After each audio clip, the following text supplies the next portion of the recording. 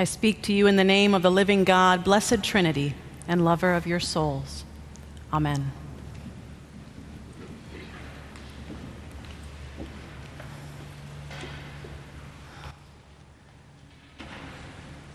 Bombs whistle overhead as I shuffle 4 children into a basement cellar. The room's singular small window is set near the ceiling and carved from concrete. It stands agape to streaks of color peeling the night sky while gray walls dance with blasts of sunsets. Through that intermittent light, I watch one boy and 3 younger girls huddle in the corner, still wearing their night clothes. The boy's rigid shoulders tell me he is trying to be strong. No tear touches his eyes. But the girls, their strength comes from each other. Their hands cling to one another against pressed bodies. And I tower over them all, shielding their small frames with the span of my arms at the sound of each crash. My embrace feels endless. No one will separate me from them. Steadily, my heart beats. My grip holds firm. Only my eyes give away the fear I feel underneath. Eyes that swallow the destruction I alone can see from the window. Surely this is the end of the world. I pause my story and look up into the ruddy face of a chaplain sitting across from me. His name is Carl, and I knew I liked him from the moment we first met. He is short and brown and round, and his eyes that peek over tiny spectacles reassure me I am well listened to. My story about a bunker at the end of the world was born from Carl's question. He asked me if I have a secret place inside of me where I go when I am afraid. I told him about this reoccurring dream that I'd had for years, protecting my brother and my sisters at the end of the world. Carl blushes with an apologetic smile. I had no idea that would be the world you would share inside of you, he said sheepishly. My secret place is a garden with squirrels. Carl tells me that he goes to this place in his mind and heart and talks to the squirrels and the bunnies, and they talk back to him and reassure him that everything will be okay. We stare at each other with incomprehension. There is an inherent strangeness to the secrets within each of us. I would not feel safe in Carl's garden, exposed with only the squirrels to protect me. And he would not feel safe in my bombed bunker at the end of the world. Carl and I have been talking for nearly an hour, and our supervision session is almost over. See, at this time in my life, I am a volunteer chaplain at the Veterans Memorial Hospital in North Carolina. At that time, I would meet with Carl for an hour each week to explore various parts of my ego as I prepared to become a priest. On this day, seconds tick away in the silence between us as medical personnel shuffle down the hall with squeaky-wheeled gurneys moving patients to and fro. After a long pause and a deep breath in and a glance up at the clock on the wall, Carl offers one final insight. I don't think the boy and the 3 girls in the bunker are your siblings. Regardless of whose face the characters in your dream take, he tells me, each person in your dream is you. Each person is some aspect of your psyche. Now, I've had dreams that involve other people my whole life, but I was today years old when I learned that this idea that the people in my dreams could be me, that my siblings represented parts of myself. Since that time and these years of being a priest and a spiritual director for others, I have listened to dozens of dream stories. Some are shaped from disquieting fantasies, others are built on poignant memories. From them, I've learned that so many of the narratives that our minds play over and over center around children, the innocent ones who connect us to the origin of innocence within ourselves. I've also learned that the children for whom we carry the most angst are often not the ones we've brought into this world, although our kids can stress us out. The ones who hold most of our grief and fear are the children inside each one of us. I have met many inner children in my work with adults. I have met the parts of a person who remain wounded and in pain, as well as the parts that remain curious and playful and free. That bunker was for me the first time I ever met the children within me. I learned that teenager, she's my protector, and she often companions that young boy who refuses to feel his fear. The girls are usually harder for me to find. The youngest one only comes out to play for what brings her joy. And the two middle children, they are constantly seeking out connections with others. These kids are me.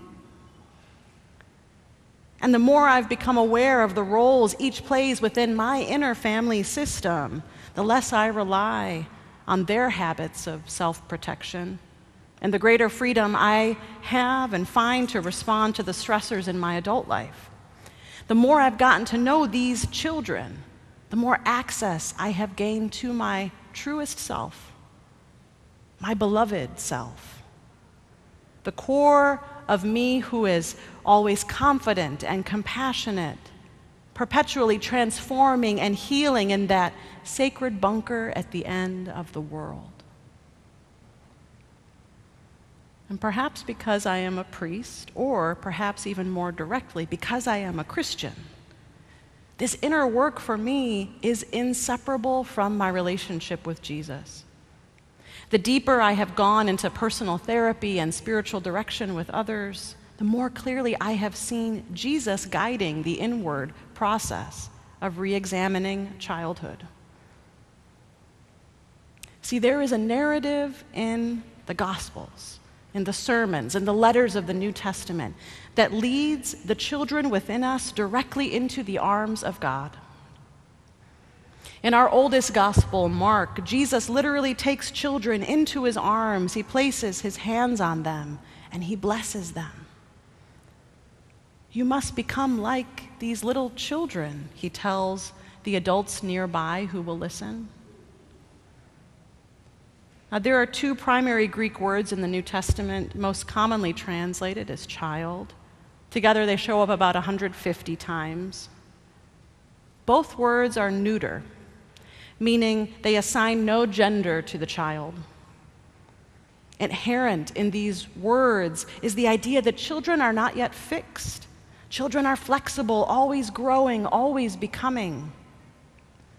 And I wonder if that's why Jesus will only accept children into the kingdom of God. Because that's the place we must eternally grow. We must eternally grow in love. Jesus plainly tells us that if we can't become like little children, we aren't getting in. Do you remember that story of Nicodemus? That one where he goes to Jesus in the middle of the night and he asks him this important question. Do you ever wonder, as I do, what does being born again really mean? What does it really look like? How do I return to my mother's womb and become a child again? Nicodemus asks. But maybe that wasn't the best question. What if access to becoming a child again is closer than we first thought? What if there is always already a childlike place within us? Maybe we don't have to go too far after all to enter the kingdom of heaven. The kingdom is already here, right now, within you as you sit in your seat.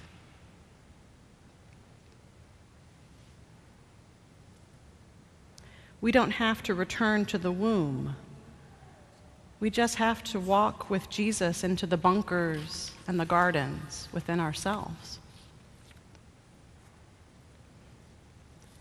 There is an inward journey toward childhood that each one of us is asked to take when we embrace the Christian spiritual life. And I think that journey is powerful enough to bring about the best imaginable end of the world. See, the prophet Isaiah gives us a picture of what a peaceful closing chapter to this world will look like. The wolf shall live with the lamb, he writes. The leopard shall lie down with the kid, the calf and the lion and the fatling together, and a little child shall lead them. In order to move forward in spiritual life, we must first go backwards.